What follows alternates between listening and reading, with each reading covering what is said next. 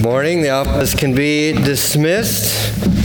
Would you turn in Acts chapter 16? That's where we'll spend our time this morning as we continue in our series. And when you find it, why don't we stand for in honor of the reading of the Word of God. We'll read that first little section, verses 1 to 10, to kick us off.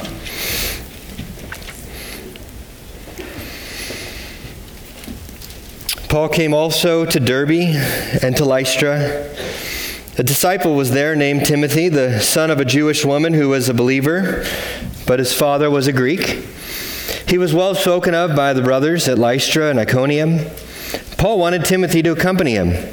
And he took him and he circumcised him because of the Jews who were in those places. And they all knew that his father was a Greek. And as they went on their way through the cities, they delivered to them for observance the decisions that had been reached by the apostles and the elders who were in Jerusalem. And so the churches were strengthened in the faith, and they increased in numbers daily. And they went through the region of Phrygia and Galatia, having been forbidden by the Holy Spirit to speak the word in Asia. And when they had come up to Mysia, they attempted to go to Bithynia, but the Spirit of Jesus did not allow them. And so passing by Mysia, they went down to Troas. And a vision appeared to Paul in the night. A man of Macedonia was standing there, urging him and saying, "Come over to Macedonia and help us." And when Paul had seen the vision, immediately we sought to go on into Macedonia, and concluding that God had called us to preach the gospel to them. God, we ask that you would help me to preach the gospel to those who gather here this morning, that your people would hear your voice as you lead us and guide us in different ways, in different circumstances, that all of us have different decisions before us, God, that you would help us to see how you lead your church this morning. God, that we would give you honor and praise, because all that you do and lead us in is for your worship. God, we pray this all in Jesus' name. Amen. You can have a seat. So how does God lead his church? It's a question that I was asking 4 years ago.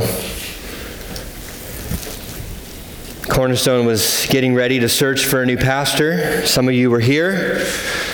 4 years ago this weekend, we had attended our first service at East Randolph, and we came and joined many of you here for worship that morning. And I needed some direction. I could see us living here. I could see us serving in this church. But God, where are you leading? How are you leading our family? These were questions that I was asking. Driving north on 14, I know exactly where I was, just north of the house that we live in today. And these words came to mind. Come and help us. I knew exactly where in the Bible it was written. Kristen had fallen asleep in our short drive to where we were going. And when we arrived, I looked up the passage and I said, hey, this is what happened. Read this with me. We then left there a couple hours later and went over to someone's house in the church, and we had a time of fellowship and Q&A with many of you who were in this room this morning. And it was there at this meeting that we heard over and over again, we'd love for you to consider helping us at Cornerstone. We'd love if you would join us and help us. And after the meeting, we felt God leading us providentially here. Providentially, this is the passage that we ended up being here 4 years to the weekend. when we first visited. And I didn't realize it until Wednesday. Eric and I were meeting with somebody and we were talking about it. I was like, oh, wait, that anniversary is coming up pretty soon. And oh, wait, this is the passage that we just so happen to be in. I've changed our Acts series schedule like 6 times. But I guess God wanted to have a good reminder for all of us this morning. And I think it's easy as we walk through the book of Acts, especially in Acts 16, we're going to see a lot of different types of stories. Last week we saw a lot of different types of stories. And we could spend a sermon on each of these little stories, but we would finish the book of Acts in 2027. But what I want to focus on this morning is maybe an overarching theme that we see through this chapter 16 in the book of Acts, of how God leads his church. Because I assume that many of us in this room, we ask these types of questions. God, what do you want of me? God, where are you leading me? God, help me. Please lead me. Because I don't know what to do.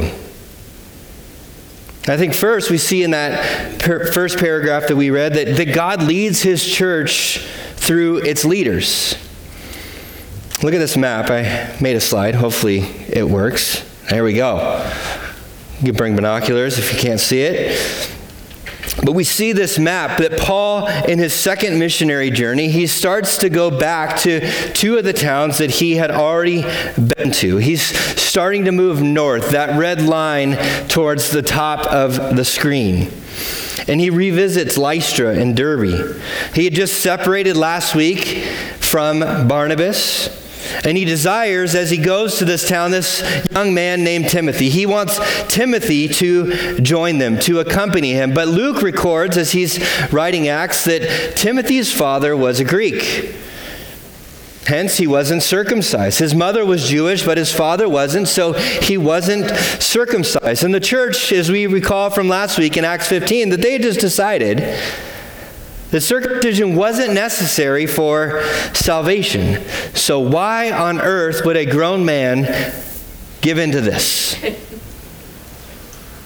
Paul was leading this young man, Timothy. He was trying to reach this young church. He was removing all stumbling blocks to the mission that God had given them, to take the gospel to the ends of the earth.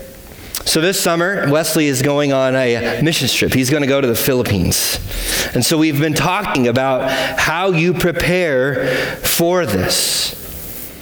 We talked about how not only Jesus, but Paul says to people that are being sent out to eat whatever is before you and put before you at a table. And so we got to have a good laugh, and we looked up some strange foods that they eat in the Philippines, none of which that I want to try. But eating food that is set before you is an act of respect. If you reject things that are handed to you, out of somebody being generous and kind to you to provide a meal for you, it's pretty disrespectful to say, I just don't want to eat it. And so Paul, he's returning to these synagogues. And Paul doesn't want anything to get in the way of the gospel that he wants to proclaim that changes the hearts of those who would hear it. And so Paul, in his leadership, he says, Timothy, I need you to do something. And Timothy follows the leadership. And the church grows as a result of Paul's admonition and Paul's leadership. Paul's a leader. He's got a follower. It's kind of a definition of a leader, right? If you don't have anybody following you, you're not really leading. And God first leads through leaders, as we saw in that first paragraph. And then we see the story that really was used by God to call our family to move to Vermont. Then we have the Macedonian call, where God leads church through this strategic planning of God is set aside. We see that the Spirit prevented them from continuing, that the Spirit says, no, I want you to go to Macedonia. This visible image, this audible voice is used to direct Paul to go to Macedonia. And I think we would all really enjoy that, right? If we have a question before us, a decision that's before us, if you just had a leader that said, hey, this is what we're going to do. Or maybe you would love to see a vision of like, yes, of course I will go if this is going to be the case.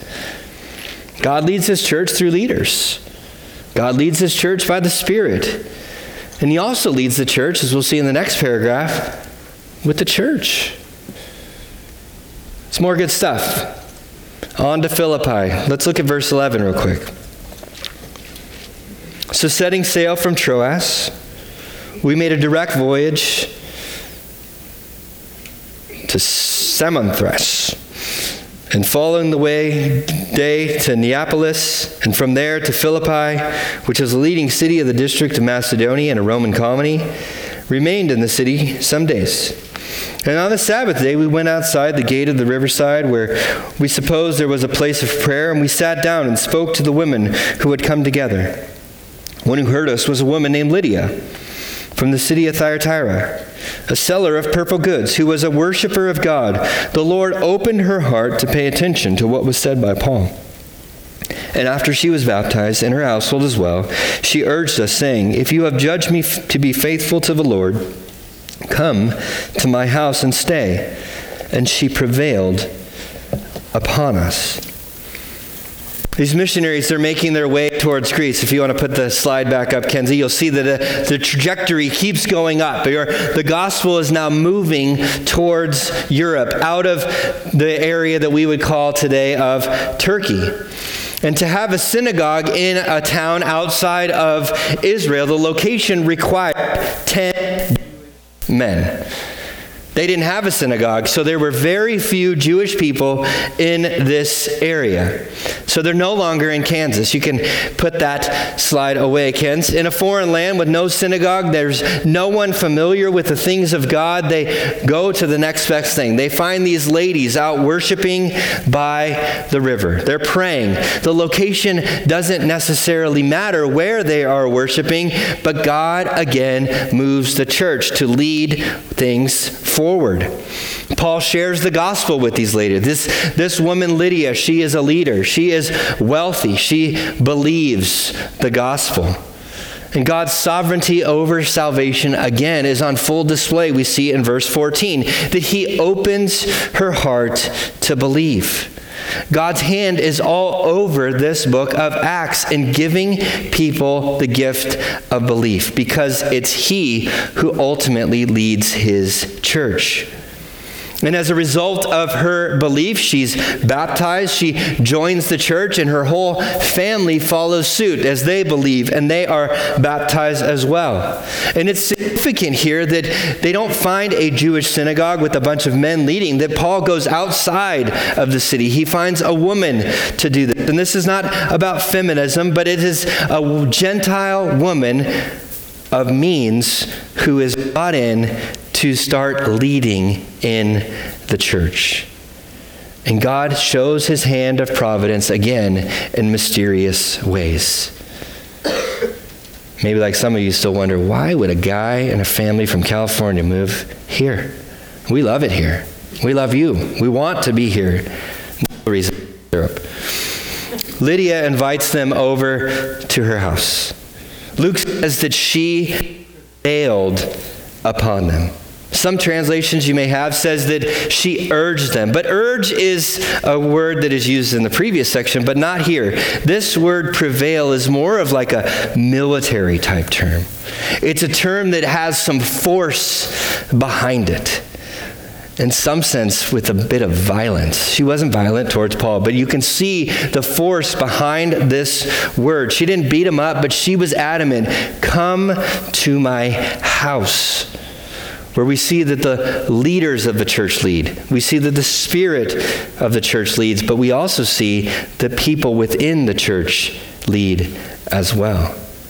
This first convert in Europe, the head of her household, an unlikely person, takes the lead to the apostle to the Gentiles and prevails over him to redirect him to come to her home. The church leads us as well. And Paul submits to her. The individual has a voice of authority. It's like this week, our towns will vote maybe on a school budget and for some other things within our towns, where congregational and church local government have delegated authority from the bottom up. And the individual of the community is supposed to lead in the town, but also in the church. And church leadership, or church and local government leadership, let me rephrase that. The Spirit leads the church together. We're leaders, we influence the congregation. But also the congregation influences the leaders. Just like the selectmen of the towns in which you live in, or the school boards.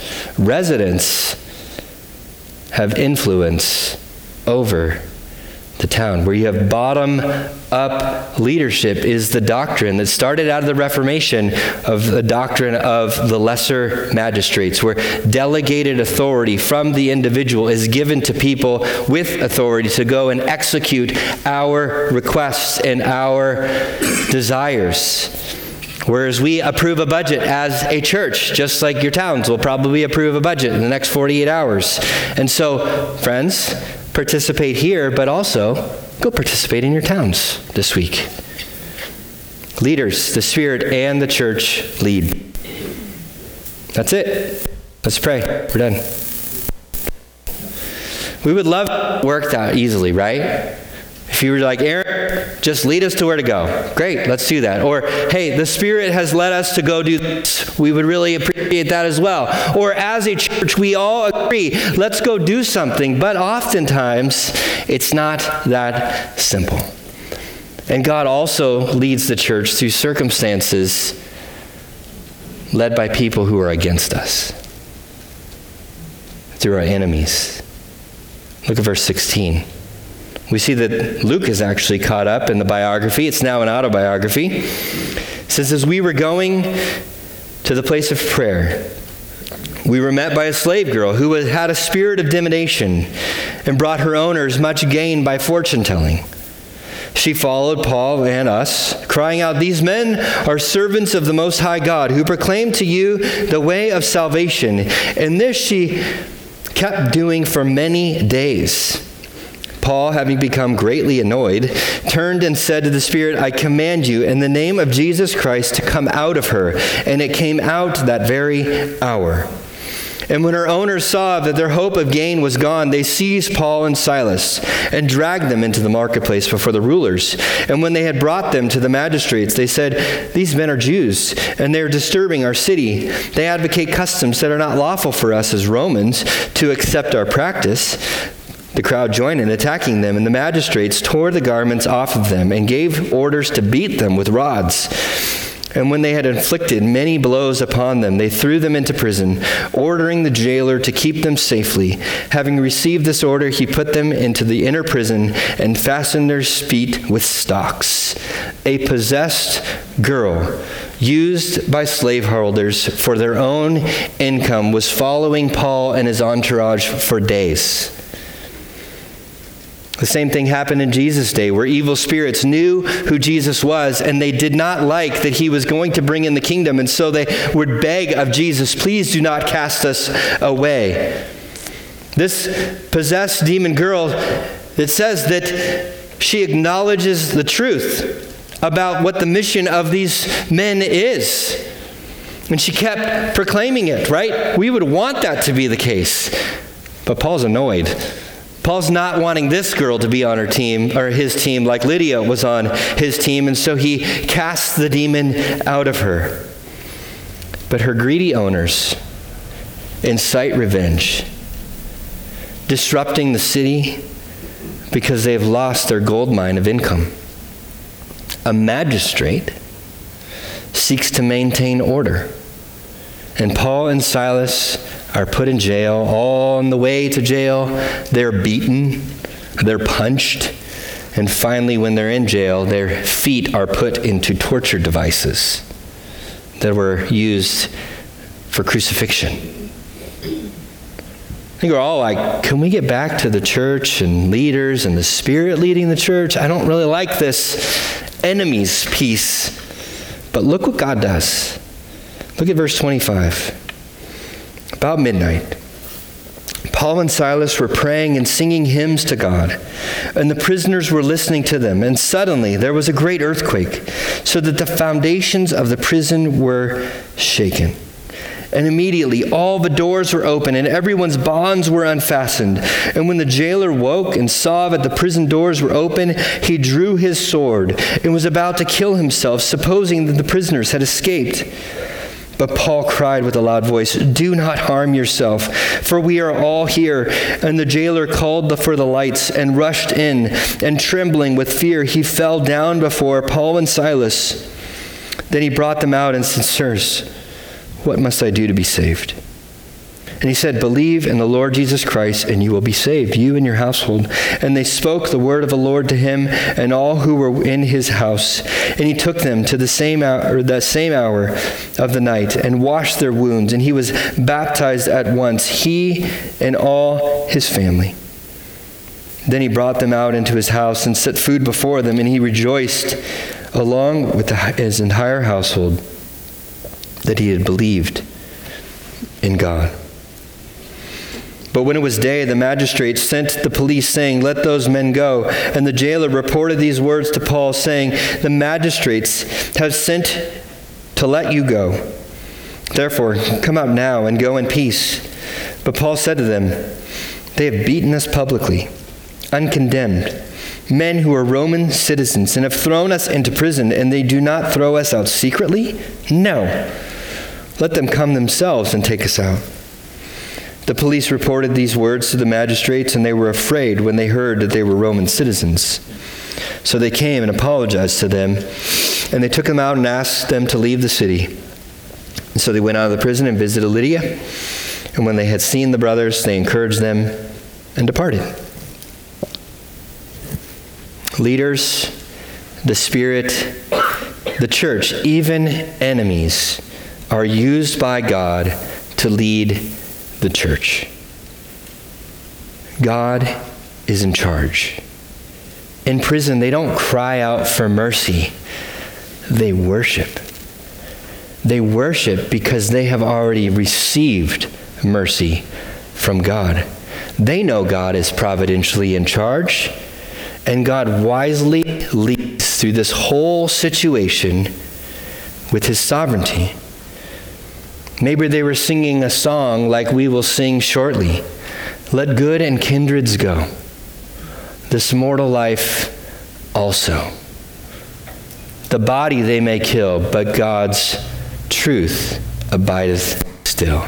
His kingdom is forever." Or maybe they sing a song similar to one we've already seen, that promised land is calling. We're almost home. And not a tear shall fall, then we're almost home. Make ready now your souls, for the kingdom come. No turning back. We're almost home. You see these two looking at each other. We're almost home, brother. This might be the time. They bear witness to the fellow prisoners around them, to the guards overlooking them, of who Jesus is and what he's done. Even the enemies that put them into prison. Friends, we all make disciples. We all bear witness, as this book of Acts is calling us as God's disciples to do so. It just depends on whose disciples we are making. Oftentimes, the disciples that we make are to ourselves, right? Or to a leader. When we're called to make disciples of Jesus. So at town meeting, or the DMV, or you're driving along the interstate, or you're stuck behind someone slow in the grocery store, or those guys that ride up your driveway with the little name tags, bear witness to who Jesus is and what he has done, and make disciples of Jesus. And our response in all these circumstances could be like Paul and Silas in worship, or could be making disciples of somebody else. Paul and Silas are content in their circumstances, and they are driven by the gospel to sing about who Jesus is and what he's done. God has broken the chains, and unlike Peter, when the angel said, if you remember from Acts, when we've gone through that, said, follow me out of the prison. No, they all stay in the prison. They didn't leave. The early church father Tertullian commented on this passage. He says, the legs feel nothing in the stocks when the heart is in heaven. This miracle liberates every other prisoner in this jail. And then Paul says to the guard overlooking them, stop. I want to spare your life as well. God's desire in leading Paul and Silas to this prison wasn't to deliver them from the prison, but to deliver the jailer from his sin. What must I do to be saved seems like an odd question considering the circumstances. But the jailer probably heard them singing. The jailer probably heard of the living hope and the Savior that saved them from their sins. How do I get in on this salvation that you are worshiping your God of? And Paul gives them the same answer that we've seen over and over again in this book of Acts. Believe. Believe the gospel, the good news that God saves sinners through life, death, and resurrection of Jesus. Believe the gospel. That's it. And that's not just for the jailer. It's for every single one of us. And the jailer believes. After hearing the gospel, everyone in his household also believes. And everyone in his household is baptized. They are welcomed into the family. And baptism, again, is an immediate response to belief in the gospel. And so, church, if you have not been baptized, yet you believe the gospel, my question for you is why? Follow the example of the early church. But most importantly, follow the command of Jesus to be baptized. Join the church family. And we'd love to talk to you about that. The magistrates, the government, they find out what's taken place. They find out that a large crowd is gathering, that an insurrection potentially could be arising, and they just say, get these guys out of town, send them away. I don't want any more problems. We're going to see soon in Acts a big riot in Ephesus because of the gospel transformation taking over people's lives. But it's essential that this young church has a good reputation with the authorities if its witness was to flourish. And as much as being a Roman city, we see in verse 21 that it was wrong for Paul and Silas to be imprisoned. We see that a Roman citizen also had rights in verse 37. Their rights were violated, but they don't use their violation of rights to say, well, government, you need to pay us back. They don't take the courts to sue them. They just want an apology. They've already received everything that they need.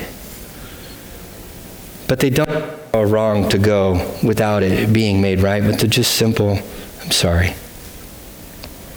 God leads in more ways than I think we give him credit for. He's in charge, church. So let's trust him, church. So going back to those questions, what does God want me to do? God, what are you guiding me into? How are you leading me in the days ahead? I think we struggle with these questions because our focus tends to be on ourselves, myself included. God is at the center of Acts 16, but oftentimes our decisions focus on ourselves. In the 80s, some of you were alive, the self-esteem movement called us to just feel better. In the 90s, the self-made movement made us think highly of ourselves so we could accomplish things. In the 2000s, self-help says you can get yourself out of your circumstances. And in 2010s, believe in yourself. You can do it. And now it's self-love. Do what makes you happy. Friends, God leads his church. He's in control. The movement of the church and him leading us is not about us. Whatever God uses to lead us is for his glory, according to his sovereign plan. And that might be pleasant circumstances for us, and it might be difficult circumstances for us. We were created to trust Jesus, to worship him, to believe in him, not ourselves. And so if God is leading, how do we answer those questions then? What's God's will? I think the reason we often ask these types of questions, God, what do you want me to do? Is because we start with the premise that we're discontent in our present circumstances. So I think we need to address that first. God has Paul and Silas where? In jail. Yet they were content. I don't think I'd be worshiping my first inclination if I was in jail. They knew God's will, and so they worshiped him. They bore witness to who Jesus is and what he had done. I don't think you want me as your pastor wondering, I wonder what God's will is for me if I'm going to stay at this church or not. I don't want to ever leave this church. I can say that with a confidence right now. And I want to keep saying that. You want me to stay? I want to stay. But in our world, as things get hard, when we get pushback, or circumstances aren't how we had planned them to be, it's when our discontent starts to show itself as its true colors. If God is sovereign, I want to give you 4 things to consider. First, we trust God's word. Look what he did in the text alone, right? We see his hand moving over and over again to a place where a jailer and his entire household is led towards salvation. When you're stuck between 2 good decisions, the Bible doesn't always tell us, well, go take this job, or move to this town, or marry this person, or do this, or do that. In Acts 16, if it teaches us anything, we won't mess up God's sovereign plan. If his reason is hidden from us, I know a pastor that says it's none of your business. We have God's revealed will for us here in the scriptures. Let me give you one verse. 1 Thessalonians 4:3. This is the will of God for you, your sanctification. To become more like Jesus.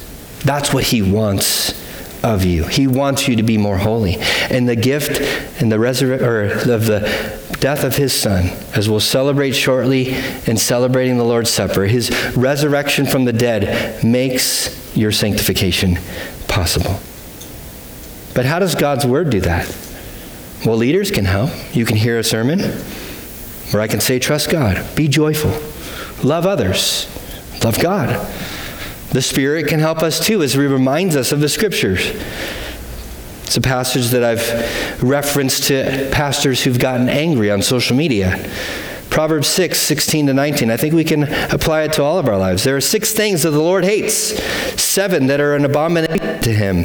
Haughty eyes, a lying tongue, and hands that shed innocent blood, a heart that devises wicked plans, feet that make haste to run to evil, a false witness who breathes out lies, and the one who sows discord among brothers. Where we can see God's will in the scriptures. Don't lie. Don't be proud. Don't murder. Don't devise wickedness. Run away from evil. And on and on and on and on. We could use more scripture, church. We can also help as the church to lead us. Hey, pastor, have you thought about this before? Hey, brother or sister, have you considered serving here or there? We can do this together. I want to hear from you. Your leaders desire that we have open communication, because God doesn't just speak through me. God doesn't speak through the leaders who will meet after the service downstairs. God speaks through his people. Even your enemies can lead this. Well, you can't build there, or you can't play sports with us. Or you can't say that in this context. Well, maybe there's another place to do it. You're still supposed to follow God's will and to do what it says. Maybe God directs you to someone else or somewhere else. Maybe he would plant you in a different job or a house to live in or give you a new relationship so that you might bear witness to who Jesus is and what he's done, so that maybe that person might respond to the call of salvation like the jailer did in our passage this morning. So first, church, let God's word lead you. Second, let God's word drive you to prayer. As we inhale the scripture, we exhale prayer, where we speak back to God according to his word. I see, Father, that you want me to live in a certain way. And so we desperately cry out, God, I need your help. Or God, I know that you want me to share the gospel with this person I love or this coworker that drives me nuts. God, would you give me boldness to do that with confidence? The Bible is all we need for life and godliness, and we can prayerfully apply it to all the situations and circumstances that we have. And third, we can involve trusted counsel. The church is filled with folks who love you and would love to help you, to bounce ideas off of. If it's a terrible idea, don't be offended. If you ask us for an opinion and we say it's a terrible idea, we're seeking as best we can to love you. God's in control. Leaders, the Spirit, the church are all submitted to this. And then in light of everything, make a decision. Consider your circumstances. I could have said 4 years ago, I'm coming to Cornerstone. But if Cornerstone did not vote for me to come, what would we do? We can't just do anything, right? You go up to the second store, jump out, and I can fly. You're going to learn that gravity will win. God gives us a lot of freedom, guided by the scriptures, prayerfully considered, submitted to counsel to make the decisions based on the circumstances before you. And we trust that he is in control, that we can't go against his will, but you got to make a decision. God leads his church through leaders, so ask for help. God leads his church by the Spirit. Maybe you would ask him for guidance. How frequently we just go make a decision without even asking the Lord what he wants. God leads his church through the church as well. So we submit to one another, and God leads his church through challenges. It's not about us, but when we are led by God, he can use us for extraordinary, eternal, and glorious things. He can sovereignly lead us to help a jailer providentially on duty that night that Paul and Silas just so happened to be arrested and thrown into jail so that he was saved. 4 years ago, I was inclined by 4 words: come and help us. Friends, we cannot mess up God's plan. But it's God's plan, not ours.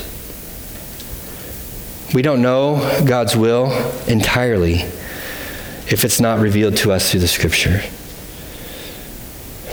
If you were with us in California as we were walking through this with our church, I would say we feel the Lord is leading us down this path, not God is calling us to go to Vermont. Because God's will does not come back void. It does not ever have error. And if we said God has called us and it didn't end up happening, who made the error? Language matters, and I think it helps us to encourage one another that God does lead, that God is in control, but the fallible part of the equation is you and me. He's in charge, he's capable. He can use the best and he can use the hardest of circumstances for whatever purpose he wants, ultimately so that we might worship him like Paul and Silas, and Lord willing, others might as well, like the jailer. Knowing he's God and we're not, think it helps us to be a content church as he's leading us. Would you pray with me? Father, we thank you for this scripture. God, we thank you that you lead and guide us. God, as I think one of our leaders reminded us that you are a good shepherd, that you lead us beside still waters to green pastures. You restore our souls. And even if we walk through the valley of the shadow of death, we shall fear no evil, for you are with us.